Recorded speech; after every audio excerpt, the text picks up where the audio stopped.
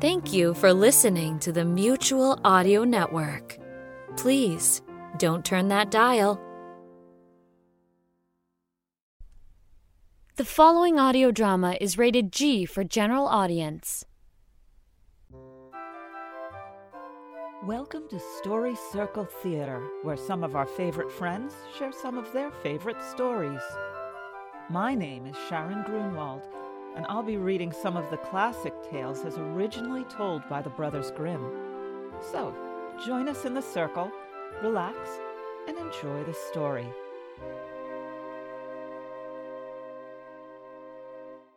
This is the story of the Water of Life.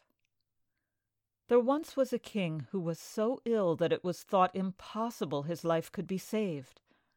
He had 3 sons, and they were all in great distress on his account, and they went into the castle gardens and wept at the thought that he must die. An old man came up to them and asked the cause of their grief. They told him that their father was dying, and nothing could save him. The old man said, "There's only one remedy which I know. It is the water of life. If he drinks it, he will recover, but it's very difficult to find." The eldest son said, "I will soon find it." And he went to the sick man to ask permission to go in search of the water of life, as that was the only thing to cure him. "No," said the king, "the danger is too great. I would rather die." But he persisted so long that at last the king gave his permission. And the prince thought, "If I bring this water, I shall be the favorite, and I shall inherit the kingdom." So he set off, and when he had ridden some distance, he came upon a dwarf standing in the road, who cried, "Whither away so fast?" "Stupid little fellow," said the prince proudly, "what business is it of yours?" and rode on. The little man was very angry, and made an evil vow. Soon after, the prince came to a gorge in the mountains, and the further he rode, the narrower it became, till he could go no further. His horse could neither go forward nor turn round for him to dismount, so there he sat, jammed in. The sick king waited a long time for him, but he never came back. Then the second son said, "Father, let me go and find the water of life," thinking, "If my brother is dead, I shall have the kingdom." The king at first refused to let him go, but at last he gave his consent. So the prince started on the same road as his brother, and met the same dwarf, who stopped him and asked where he was going in such a hurry. "Little snippet, what does it matter to you?" he said, and rode away without looking back. But the dwarf cast a spell over him, and he too got into a narrow gorge like his brother, where he could neither go backward nor forward. This is what happens to the haughty. As the second son also stayed away, the youngest one offered to go and fetch the water of life, and at last the king was obliged to let him go. When he met the dwarf, and he asked him where he was hurrying to, he stopped and said, "I'm searching for the water of life, because my father is dying." "Do you know where it is to be found?" "No," said the prince. "As you have spoken pleasantly to me, and not been haughty like your false brothers, I will help you, and tell you how to find the water of life. It flows from a fountain in the courtyard of an enchanted castle. But you will never get in unless I give you an iron rod and 2 loaves of bread. With the rod, strike 3 times on the iron gate of the castle, and it will spring open. Inside, you'll find 2 lions with wide open jaws, but if you throw a loaf to each, they'll be quiet. Then you must make haste to fetch the water of life before it strikes 12, or the gates of the castle will close, and you will be shut in." The prince thanked him, took the rod and the loaves, and set off. When he reached the castle, all was just as the dwarf had said.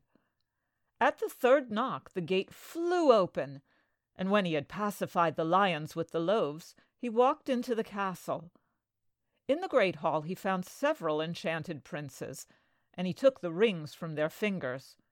He also took a sword and a loaf which were lying by them. On passing into the next room, he found a beautiful maiden, who rejoiced at his coming. She embraced him and said that he had saved her, and should have the whole of her kingdom, and if he would come back in a year, she would marry him. She also told him where to find the fountain with the enchanted water. But, she said, he must make haste to get out of the castle before the clock struck 12. Then he went on and came to a room where there was a beautiful bed freshly made, and as he was very tired, he thought he would take a little rest, so he lay down and fell asleep.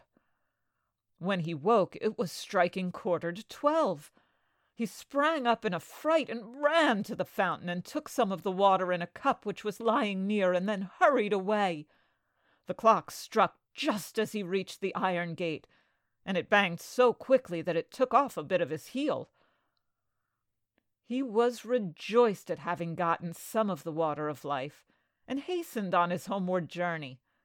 He again passed the dwarf, who said, when he saw the sword and the loaf, "Those things will be of much service to you. You will be able to strike down whole armies with the sword, and the loaf will never come to an end."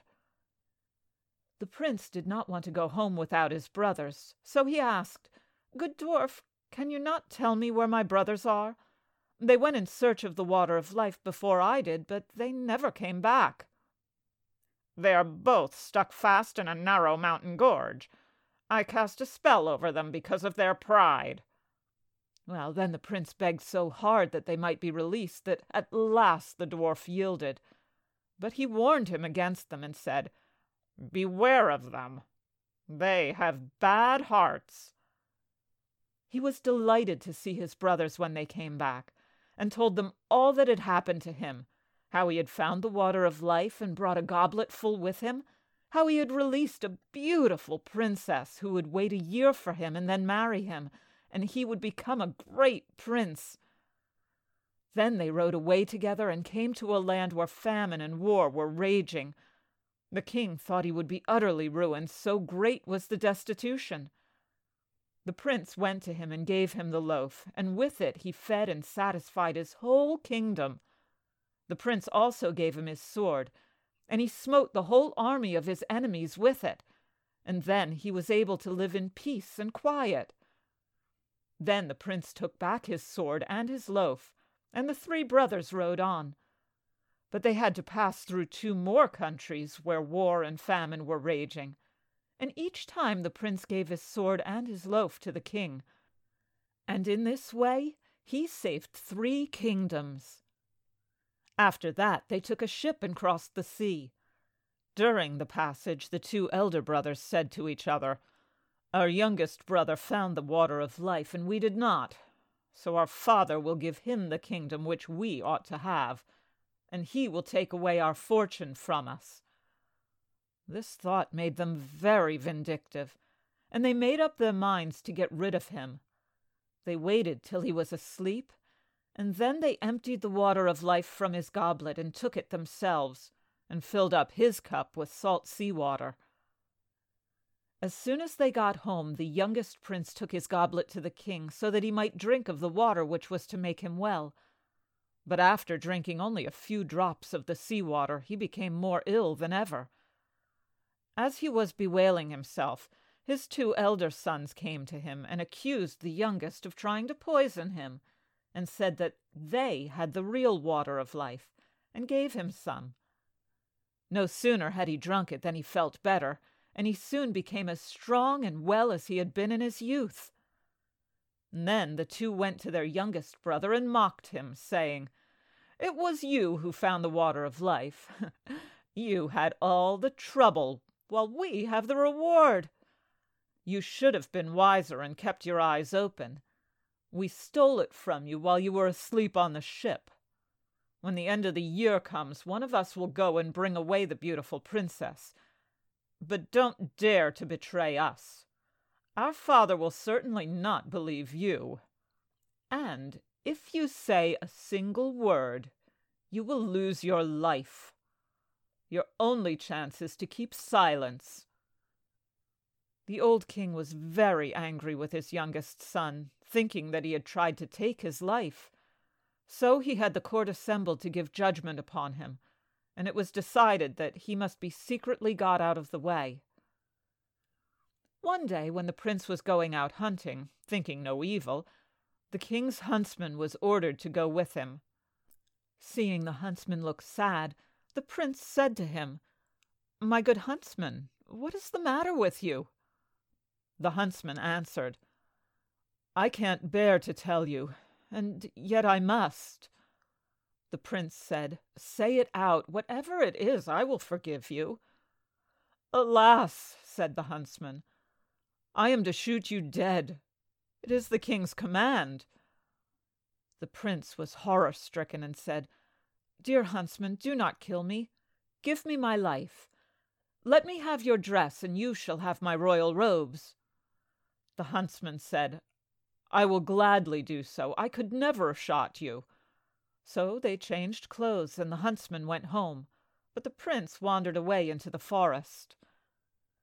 After a time, 3 wagon-loads of gold and precious stones came to the king for his youngest son. They were sent by the kings who had been saved by the prince's sword and his miraculous loaf, and who now wished to show their gratitude. Then the old king thought, "What if my son really was innocent?" and said to his people, "If only he were still alive! How sorry I am that I ordered him to be killed." "He is still alive," said the huntsman. "I could not find it in my heart to carry out your commands." And he told the king what had taken place. A load fell from the king's heart on hearing the good news, and he sent out a proclamation to all parts of his kingdom that his son was to come home, where he would be received with great favor. In the meantime, the princess had caused a road to be made of pure shining gold leading to her castle, and told her people that whoever came riding straight along it would be the true bridegroom, and they were to admit him. But anyone who came either on one side of the road or the other would not be the right one, and he was not to be let in. When the year had almost passed, the eldest prince thought that he would hurry to the princess, and by giving himself out as her deliverer would gain a wife and a kingdom as well. So he rode away, and when he saw the beautiful golden road, he thought it would be 1,000 pities to ride upon it. So he turned aside and rode to the right of it. But when he reached the gate, the people told him that he was not the true bridegroom, and he had to go away. Soon after, the second prince came, and when he saw the golden road, he thought it would be 1,000 pities for his horse to tread upon it, so he turned aside and rode up on the left of it.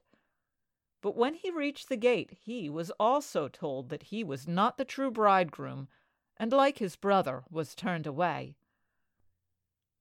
When the year had quite come to an end, the third prince came out of the wood to ride to his beloved, and through her to forget all his past sorrows. So on he went, thinking only of her, and wishing to be with her. He never even saw the golden road. His horse cantered right along the middle of it, and when he reached the gate it was flung open, and the princess received him joyfully and called him her deliverer and the lord of her kingdom. Their marriage was celebrated without delay and with much rejoicing. When it was over, she told him that his father had called him back and forgiven him. So he went to him and told him everything, how his brothers had deceived him, and how they had forced him to keep silence. The old king wanted to punish them, but they had taken a ship and sailed away over the sea, and they never came back as long as they lived. I hope you enjoyed today's story, read to you by me, Sharon Grunwald. If you'd like to know more about me, you can visit my website at sharongrunwaldva.webs.com. Be sure to join us next week, right here on Story Circle Theater. And don't forget, keep reading.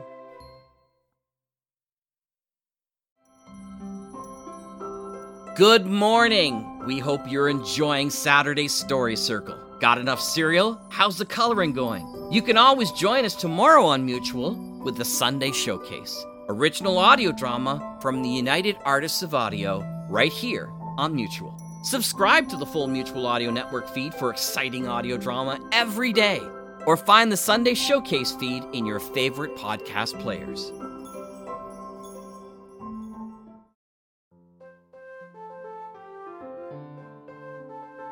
The Mutual Audio Drama Network, where we listen and imagine together.